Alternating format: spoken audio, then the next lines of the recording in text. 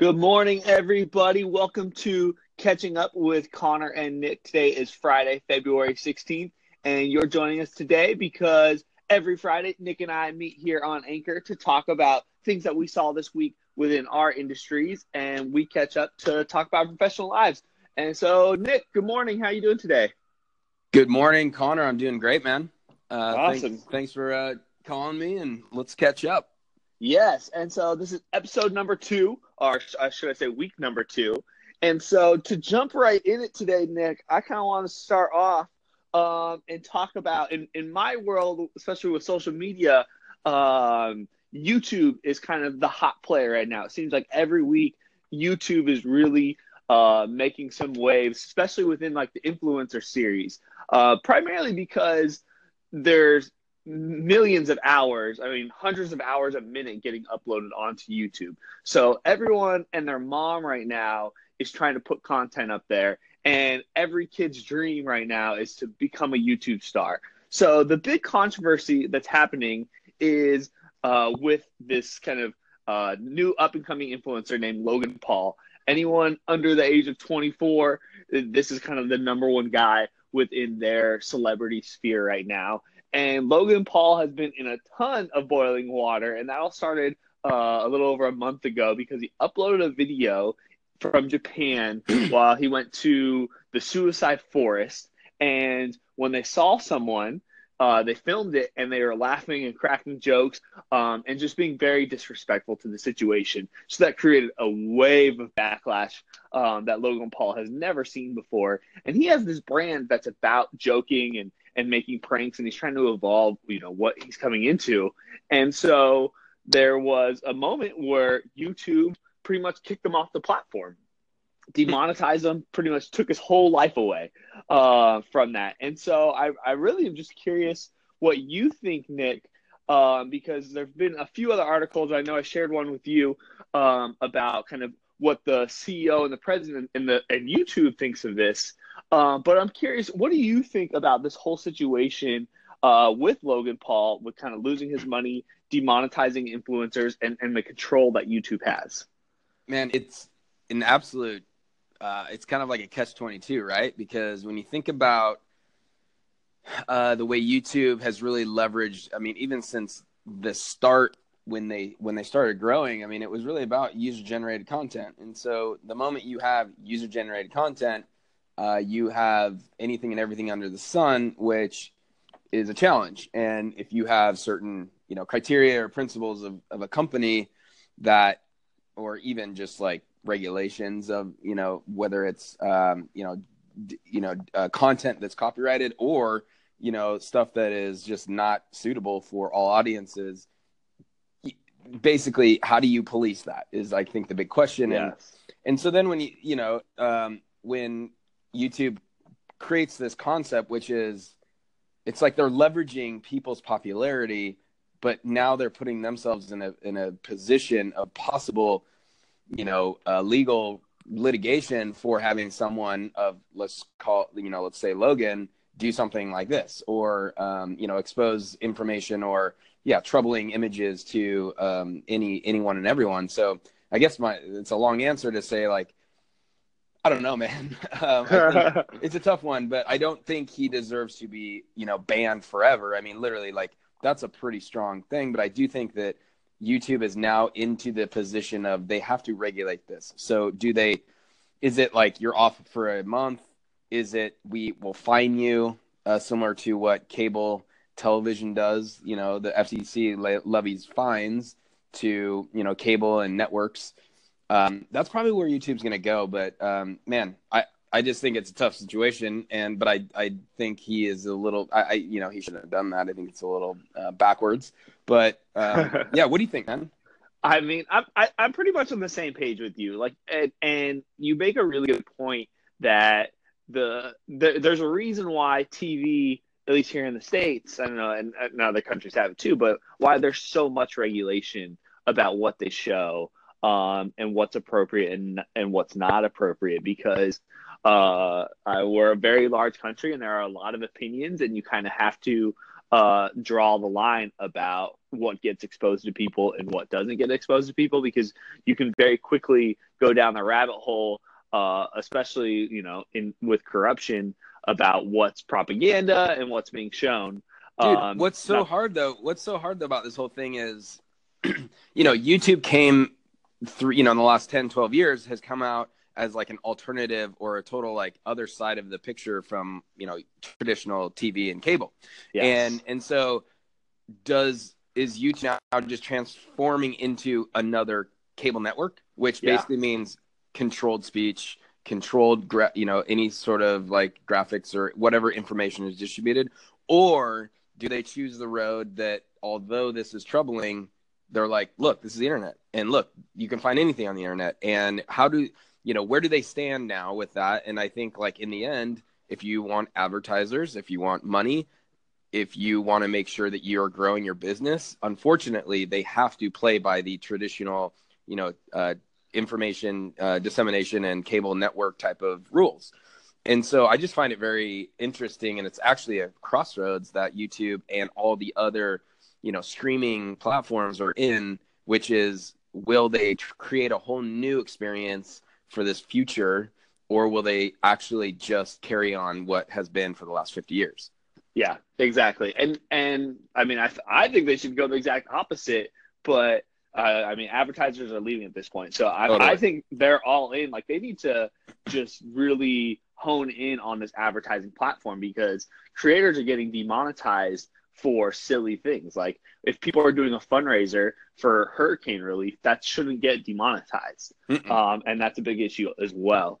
And so, yeah, the whole Logan Paul thing is just so interesting, because it's just a whole new category, right, of influence and things that are going on. And I'm just a big believer that the market should dictate who is successful and who's not, right? Yeah. And if there are still 10 million kids who want to go watch Logan Paul and they don't think that that's a big deal, then that's their choice, and that's what they're going to go do.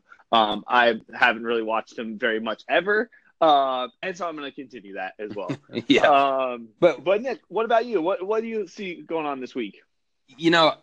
Whether it's this week or just kind of a trend in the last month, the trend is actually even a year to 2 years old. But, I think just the question of, are we at peak social media, and specifically, are we at peak Facebook? There's just bubbling, pretty much every week there's a new post or article or news out that, whether it's the influence from the Russian hacks on Facebook to other things like that. Just simply put, I think Facebook management is sitting there saying, holy crap, what monster did we create? Yeah. And so, I think society is having a little bit of a backlash, which I think is fine, and I think it's good. But do you think we are at, peak Facebook? And if so, or, do you think so? And what happens in the next couple of years, even if they try to make changes? When you first were posing this question, I wanted to say yes, but then the more I think about it, I don't think we're at peak Facebook, because with where video's going, I just think that Facebook consistently makes the right moves and thinks about their audience like no other platform does. And Facebook's not afraid to kind of give the middle finger to advertisers and publishers with the intention of doing right by their billion plus consumers of the platform. Mm-hmm. And I think that is just always going to be so powerful if they continue to have that many people going to the platform. So, maybe in 5 to 10 years, it won't be that way, because, this Gen Z, or whatever you want to call it, the Snapchat generation, isn't going to be using Facebook as much. But I really think that Facebook is making a concerted effort to go after YouTube, to go after Netflix. They're coming out with their own shows. I don't think they've been doing super well, but I think Facebook is going to make the moves to continue to be one of those primary content platforms. And if YouTube is kind of the other side, I think Facebook has the opportunity to really become network television, but they need to do what Amazon and Netflix has done, to kind of create that content that's out there. So no, I think they're still got a ways to go. I think they're going to be going up still, just because I think Zuckerberg is one of those all-time players, and he's just ruthless Yeah. in the game that he's playing, and he's still so young, right? Like he's like, I think he's in his young 30s now, and it's like, dude, he's got a long way to go. And I can't imagine that guy leaving or really losing any steam. So yeah, kind of my opinion is I think they're here to stay for a long time. And if I had money to buy stocks right now, I think it's probably still a good deal to buy their stock. Yeah, well, I kind of want to go with you, but I'm gonna have to counter this and say I do think we are at peak Facebook, and I think that everything you said, there is definitely truth to it, and betting against Zuck is probably not the smartest move, but what I'm actually betting with is actually society, and the way that I don't go to Facebook as much anymore, for sure. I'm just kind of like fatigued on it, and there's a lot of times where I think I'm just a little more aware of the psychology and the emotion that I have after flipping through for 10, 15 minutes. Yeah. And I think a lot of people are doing that, and so also, man, it is actually crazy to think about what has been created and how it is being used. And I was like thinking about it because I've listened to or read a number of articles on this just because I'm curious. Dude, if you think about their mission of basically it's the whole like connecting people and bringing people closer together. Well, dude, that is a neutral statement. And when you say we want to connect the world and bring them closer together, there is half of that could be a negative experience. And half of that could be, quote, terrorists or, quote, foreign governments. And the moment it's kind of like, it's like when, if the creators of the internet, Tim Berners-Lee and everyone else, we want to create the internet to make the world a better place. Well, all you did was create a thing that connected every single human being in the world. And that can be used in a positive and negative way. And so I do feel that, I feel like Zuck is a little bit either so far disconnected that he doesn't realize that this thing is and can be used for, nefarious activities every single day. Yeah. And two, it ran its course, and something else, people will get fatigued. I don't know. I think your point of view definitely has validity and truth to it, but I'm just throwing it out and saying, what if the world collectively says, screw it? There's other things that I want to pay attention to. True. That could really happen. And so that's where we're at on that. But I'm going to shift, and we usually bring up a couple things in just our personal life that has happened in the last week that we want to just touch on. And, I'll just jump into this. The thing that really kind of correlated with maybe just what we just talked about is I wrote a post this week that was basically titled "Building an Imperfect Company." And, I titled it "Giving Yourself Permission to Build an Imperfect Company." And clearly Facebook, on a global scale, huge company, they are imperfect. But, as a founder, if you're listening to this and you're a founder or you're an entrepreneur that is working on things, you might end up tending to be a little more perfectionistic. That's kind of the way I am. And it's a challenge and a troubling thing to realize that your company has flaws and it's imperfect and you're not doing everything that you can. And, there's this, that, and whatever that you're dropping through the cracks. And it just becomes this overwhelming feeling of shit, we're not doing and we're not executing on the level that we can and should. But I had to take a step back and realize, but we're executing. And, we're doing we're doing good things. Founders Live is growing. It's awesome. We are rolling out new cities every month. We're adding new people. The content is great. And I just had to step back and say, you know what? Like, I had to give myself permission to have an imperfect company because it's always going to be imperfect. And the moment you accept that, it becomes a lot easier, or at least you realize that you don't have to be polished and perfect all the time. And it's just a consistent growth experience of adding more people, delegating responsibilities, building your team, and growing your product and your experience that is always going to be imperfect, and you're just kind of searching to improve it in a small percentage way every week. So any thoughts on that, Connor? Yeah. So, I mean, I really appreciate that you wrote this, because kind of being in the brand new stage of my new company, I'm in that position a lot. And especially on my client services side, I'm realizing like, oh, I'm allocating this time, and tomorrow I'm like, all right, I'm going to get this done, this done, this done, or even today, and I never can finish it all. It always takes so much longer for me to get done the things that I want to get done than I want to, and that's been tough on me. And really just had me connect with this article, because I know I haven't been able to execute at the level that I want to. And really what it comes down to is you can't just like be hyper focused for 12 hours. Right. I'm always heading towards the North Star, but a lot of the creative work that I'm working on, like, it just takes time to develop and concept and get out there and kind of form it into a piece of art in the form of a proposal.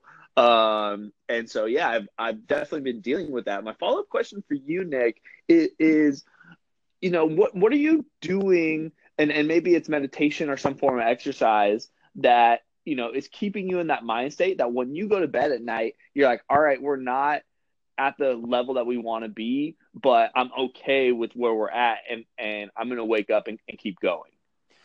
It's a good question. I mean, I definitely, meditation, exercise, did those both this morning, and pretty much almost every day, I've got that morning routine. And then, yeah, I think whether it's at night, thinking about these things, it's really just putting myself in a mind frame that the feeling that you had a good day's, effective day's work, 6, 8, 10, 12 hours, whatever is the hours that you feel that you want to work today. That feeling of, I did some good stuff today and I got a lot done. That is a good feeling to then go to bed, because then look, maybe we're not perfect. Maybe we have a lot going on, but I was effective today. I'm going to go do that tomorrow again. And knowing that I will be effective tomorrow in the things I need to do.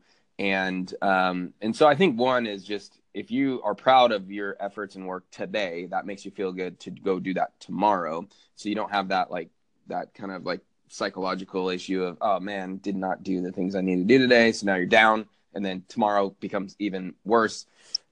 So that's one thing. And then secondly, there is just a space that your emotions and psychology need to get into it's acceptance.